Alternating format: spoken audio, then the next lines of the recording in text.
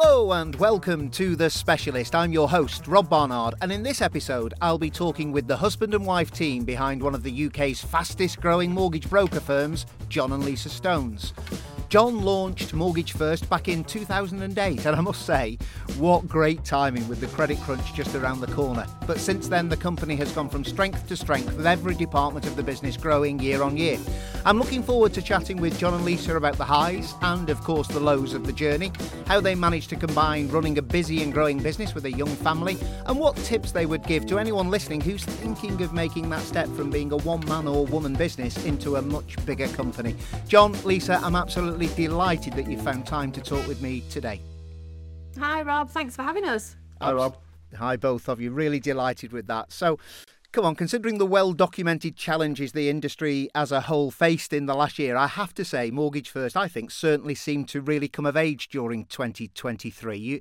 You guys never seem to be out of the news. You're becoming much sought-after speakers at various events, so I must thank you greatly for fitting me in. And, of course, the awards and accolades that your business quite rightly deserves obviously started to come last year, which is great. But turn the clock back for me. How did it all start? Well, yeah, thank you for building us up with a kind intro there, Rob. It's been a long journey, to be honest. It was just sort of me as a one-man band starting back in 2008. Like you say, excellent timing on my behalf in terms of the sort of starting just before the credit crunch. I started off as a one-man band, me as an advisor, left my employed role, set up by myself. I've sort of told this story many times before, but it was never really the intention to grow a business. I just needed a job, really, and that's kind of what I've been doing for a while, and decided to set out by myself and do it. And it's just sort of escalated over the years, to be perfectly honest, but it was certainly never part of the business plan for us to, or certainly never part of my plan for us to grow a big business to the sort of scale we're at today. We were looking at some stats before we came on, and there's 72 staff in total now. Wow. Which is a little bit mind-blowing, especially if you spoke to 2008 Jon and told him what was going to be in store. Where then probably the only targets you had back in 2008 were the ones that Lisa set you. Now you've got whole business to look after. Well, I mean, we're going back that far, that long ago, Rob. I wasn't even with Lisa at that point. I was a young single man with, full head of hair and everything back in those days. Me and Lisa met sort of pretty much a few months after I'd started the business. It's been an interesting old journey. Wow. So they say that timing is everything, but come on, launching a mortgage broker business just ahead of the global financial crisis, the like of which the world had never seen before, must have been challenging. I mean, Jon, was there ever really a time in there when you thought, you know what, stuff it, I need to go and do something different and earn some money? On an absolute regular basis. I mean, I would describe myself back in those days as quite naive, I think. I'd only ever worked as an employed broker and quite insular in terms of that brokerage as well. Being perfectly honest, I didn't really understand what was happening in the mortgage market or what the credit crunch was going to be. Or at the point when it started happening, I'd gone so far down the line with starting my own thing that it was almost too late to turn back. But yeah, absolutely. During those sort of first year or so, there was many times when I was looking for employed jobs within the industry, looking at jobs outside of the industry, thinking about just jacking it all in, and I had to borrow money off my parents and all kinds of things to keep it going. So and probably a similar story to you can hear from loads of people around the country at that time. I mean, I was made redundant in 2009, I think it was, as part of the crunch, and you think, what can I do? It's all I've ever done. Well, can I say that, and I know I'm not alone when I say it, I'm absolutely delighted you stuck at it. I mean, as it started to sort of see, as we are now seeing green shoots of recovery from last year's slower year, was there a time and almost a eureka moment when we started to see the market recover from the credit crunch, when you thought, you know what, we've turned a corner here and I can really make a go of this? I think for me, again, as I sort of touched on, I was quite isolated, insular, naive. I think you could probably describe in terms of my understanding of the market in the industry at that point. I didn't go to events, never even heard of awards dues or anything like that. And now you're ever present. I know, can't get away from them now. But it was, at that point, it was just kind of me. So I don't really think in terms of the credit crunch. I mean, I remember the eureka moment for Mortgage First when I actually sort of started thinking, wow, this could actually go somewhere. And that was when we, I'm going off on a bit of a tangent here, but we, pay-per-click advertising was sort of how we originally started growing the business. Right. So I was very much a local mortgage advisor in Chesterfield, dealing with local customers, and it was, you generated your leads by sort of word of mouth and that kind of thing. And I stumbled across pay-per-click advertising, and this is not too much longer after the sort of credit crunch had started easing. And I can actually remember the client to this day. It was a guy who lived in Huddersfield. And the got a lead through pay-per-click. We just started doing it. Spoke to this guy on the telephone and went out and saw him and signed the mortgage up. And I remember driving back from that appointment thinking, wow, right, okay, well this I could be onto something here, because nobody was really doing pay-per-click, certainly not to the level that they do nowadays. And I remember thinking, well, hold on a second, if I could be dealing with customers in Huddersfield, what's to say I can't be dealing with customers in Newcastle or Liverpool or London or Southampton? And it, for me, as the start of Mortgage First as it is now, that was really kind of the eureka moment of, okay, there might be something in this. Wow, and yet it's great that you remember driving home from that first sign-up thinking, you know what, I'm onto something here. I think that's really quite sort of ironic, really, that's it. And don't tell me you met Lisa by giving her mortgage advice, did you? Lisa is a friend of mine from school. Lisa is his cousin. So there's 3.5 years between me and Lisa. So when we were at the age of being about, I was at the age of being about 15 or 16, and Lisa was about 12-ish. Yeah, he used to babysit me and my little sister. Not me personally, but my mate did. And he had long hair. He had long hair at that point. Yeah, long hair. So yeah, I used to tag around, and we used to go and drink her dad's beer whilst he was out. So absolutely phenomenal. That's how we met, actually. What a wonderful story! And it's the head of hair, John, that I can't sort of get out of my head at the minute. I'll show you the pictures next time I see you. Yeah, I'll get some pictures out for you, Rob. But since then, I mean, the business has obviously gone from strength to strength, and I know it's a real team effort. But how do you share the jobs out? Come on, Lisa, who does what? Well, I suppose it's something that always keeps evolving. So, but on the whole, I think Jon and I still are responsible for the same jobs that we always have been within the business. Mm-hmm. So for Jon, he's always been, he's always worked on the advice side, the lead gen, the growth, where I've always been involved in the kind of behind the scenes business operations. And the other thing that Jon, I suppose the task that Jon takes on is the ideas man. Yeah. So what happens is he'll go on a long drive by himself somewhere, and he'll come home and say, I've got an idea. And that usually means more work for me. Yep. This is when he comes up with the ideas for, the launch of Protection First that happened last year. So he's the ideas man, and I'm very much the kind of operations behind the scenes. So I'm responsible for our back office teams, our admin team, our accounts team, everything from payroll, HR, marketing, organising all the events alongside Paul Lewis. Yep. And I think, when you grow in a business, you do have to just do everything. And you're kind of okay with that. We've done everything, we've grafted. But then as the business develops, you bring people in, or you promote people, or you empower people to take on these responsibilities. So now we've got an accounts team, which we've never had before. We've got senior support functions within our team. We've got heads of departments, that take some of that responsibility off us. So, yep. We're always working towards now. Our main priority is running the business, overall running the business and making sure we're there for our senior team, for them to run their departments well. And having that infrastructure around you allows you to do that, doesn't it? It allows you to step back and look at your business rather than working in it, if that makes sense. Yeah. I mean, but initially you do have to do it all. Totally. You've got to graft, you've got to wear every hat, and you've got to do it all, and you've got to be okay with that. And you can only bring people in because there's a cost. Obviously, you can't bring people in day one.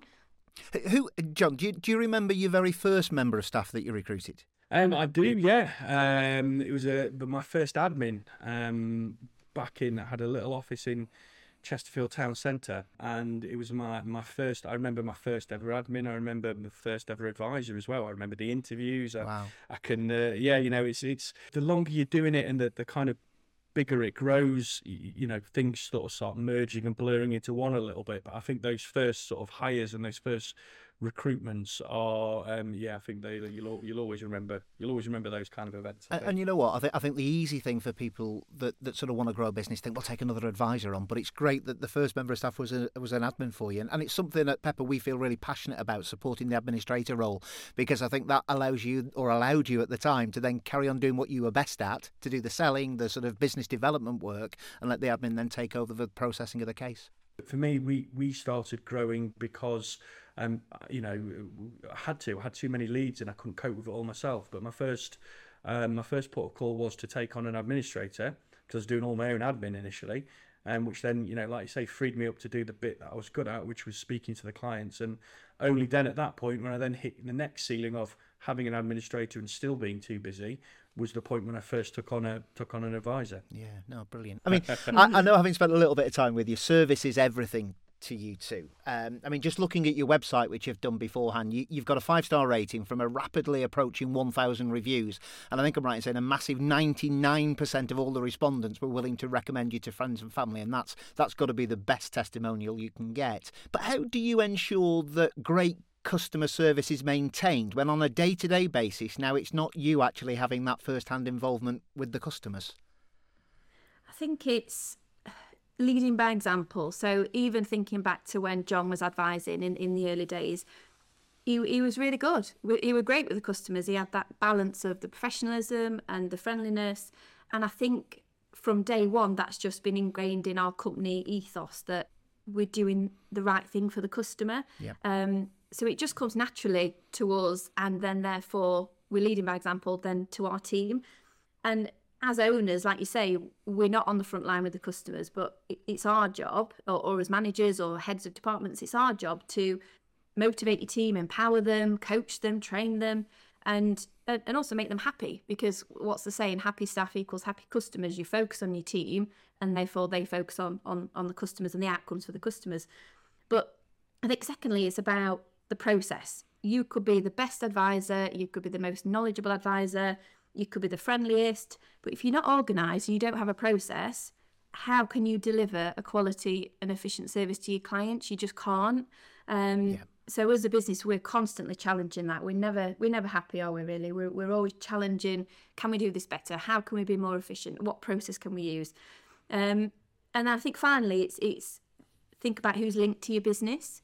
So who are you recommending on? What solicitors are you referring to? Because it's your reputation on the line. If you're passing business to someone else, they've got to deliver to your customers totally in the exact same way you do.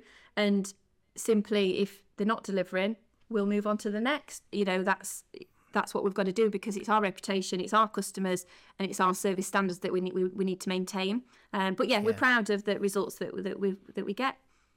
I mean, if 99% of people are saying, yes, we will recommend you guys, I think you're doing something right. And I think it's key, isn't it? And it must be that nervous bit where you are having to step back to run the business rather than work in the business, that you've got to sort of hopefully sort of make sure that the DNA that you inject into the business runs right through it. And it sounds like you're doing something right. Because at the end of the day, you're exactly right. If you recommend a solicitor, that's an extension of your business, isn't it? And you can't have anybody that's going to tarnish that in any way, shape or form. No, that's it. So I'm not asking you to give any state secrets away, but what's the plan for 2024? Market might be still sort of quite sluggish. I guess for us, that the plan is we've grown quite aggressively over the past couple of years, both in sort of recruitment of advisors, bringing senior staff, and obviously the purchase of Peak. I think sort of 2024 is the year where we will, we're still looking to grow, because if you're not growing, you're not only standing still, you're going backwards, as the saying goes. But I think the headline figure for 2024 will be maximising opportunities.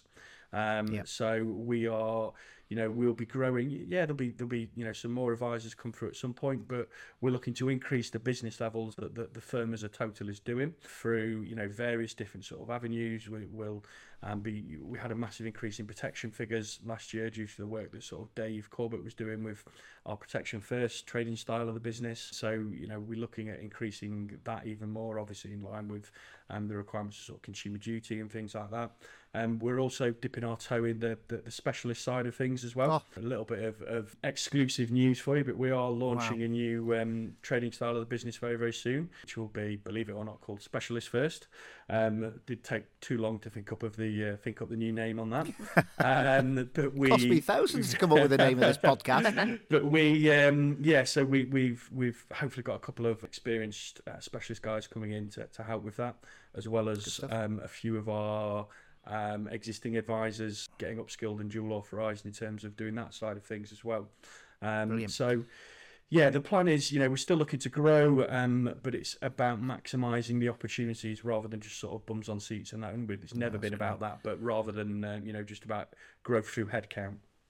And as a specialist lender, it's sort of manna from heaven that you're looking at sort of making the most of those opportunities, because the specialist space is growing, whatever we think. And I think the specialist market has changed so much over time. It used to be specialist was adverse, and it's not anymore. It can be just I always say specialist lenders pick the baton up from the high street when the high street simply don't like the look of a case and it fails a credit score. So there's so much opportunity. And I think that's something that we've had our eyes open to a little bit. My background as a mortgage advisor is very much bread and butter mortgages, residential, buy-to-let, first-time buyers, remortgages, a little bit of life insurance, critical illness to cover the mortgage. That was me as an advisor, to be honest. The protection side of things has opened our eyes to all the different sort of needs and requirements from a protection point of view. And likewise, speaking to sort of specialist advisors and looking into that, it's a whole new market and it's a massive market. And as a firm such as us, who predominantly still, although we have a large client bank and we have a lot of introducers, predominantly, generates a lot of new inquiries through the internet, the scope for what we're potentially losing out on and putting in the shredder by not, having those proper relationships in place is frightening. And like you say, it's growing as a country. There's going to be more people that are going to require specialist advice as well, what with the cost of living, etc. So it just makes absolute sense that this is the next sort of step in our journey in terms of sort of growing our overall proposition. Brilliant. And what advice would you give to anyone listening, guys, who's maybe currently thinking about taking on more staff and moving from just being responsible for putting food on their own table to that having a staff wage bill to meet every month? And I suppose the risk is different whether you're looking at bringing in self-employed or employed. That's the first thing to consider. Of the self-employed, a lesser of financial risk, but then the compliance and reputation risks are higher because there's less control over them with them being self-employed. Employed, the financial commitment is there from day one, so you've got to be ready for that. But then you do have more control over their output. And as Jon already said, it's first asking yourself, are you growing for the right reasons? Are you growing because you've got too many leads, or because you have to, or because your advisors need extra admin support? And I think it's also, if you're looking at advisors, I think it's bringing in the right people as well. I think when I first recruited my first year advisors, it was probably more a case of me thinking, wow, somebody actually wants to join me, rather than was this the right advisor to work for us? Because a wise old man once said to me, the more advisors you bring in, the more risk you're bringing into your business.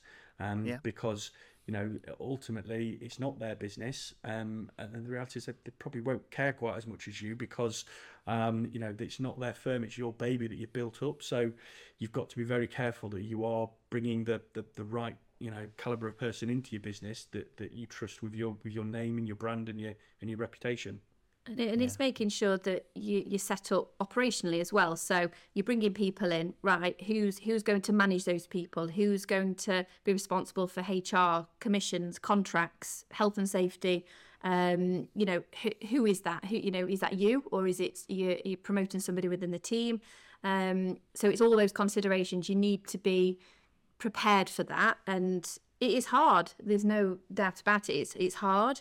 You'll be stretched thin. You have to wear all the hats, because your day-to-day jobs are still there, but then you've got people to manage as well, and people that are coming to you with questions. So you've got to be ready, and that's just try and be as prepared as possible. It's literally going into it with your eyes wide open, basically. Know everything that you need to consider. I think that's the best bit of advice you can give anybody. So come on, you both combine running a growing business with running a young family at the same time, and we've heard that Jon has a little penchant for Sunderland Football Club, but how do you both manage to switch off and relax, if indeed you do? I think it's making sure we forced ourselves to turn our phones off. Yep. And put them down. We're both Yep. quite partial to a true crime documentary. Oof. So, we'll sit and watch. We like a 24 hours in police custody. We love that. Yep. So, we'll kind of make the effort to switch off and focus on that for an hour and not talk work. I think it's hard. It is hard to switch off, and I think working together as partners has positives and negatives. So, we get home from work, and many a time, it'll be an hour and a half later, and we'll still be talking about some work issue, and we've not even took our work clothes off or turned the TV on yet. And it's hard not to go down that path. But then likewise, it has its positives as well.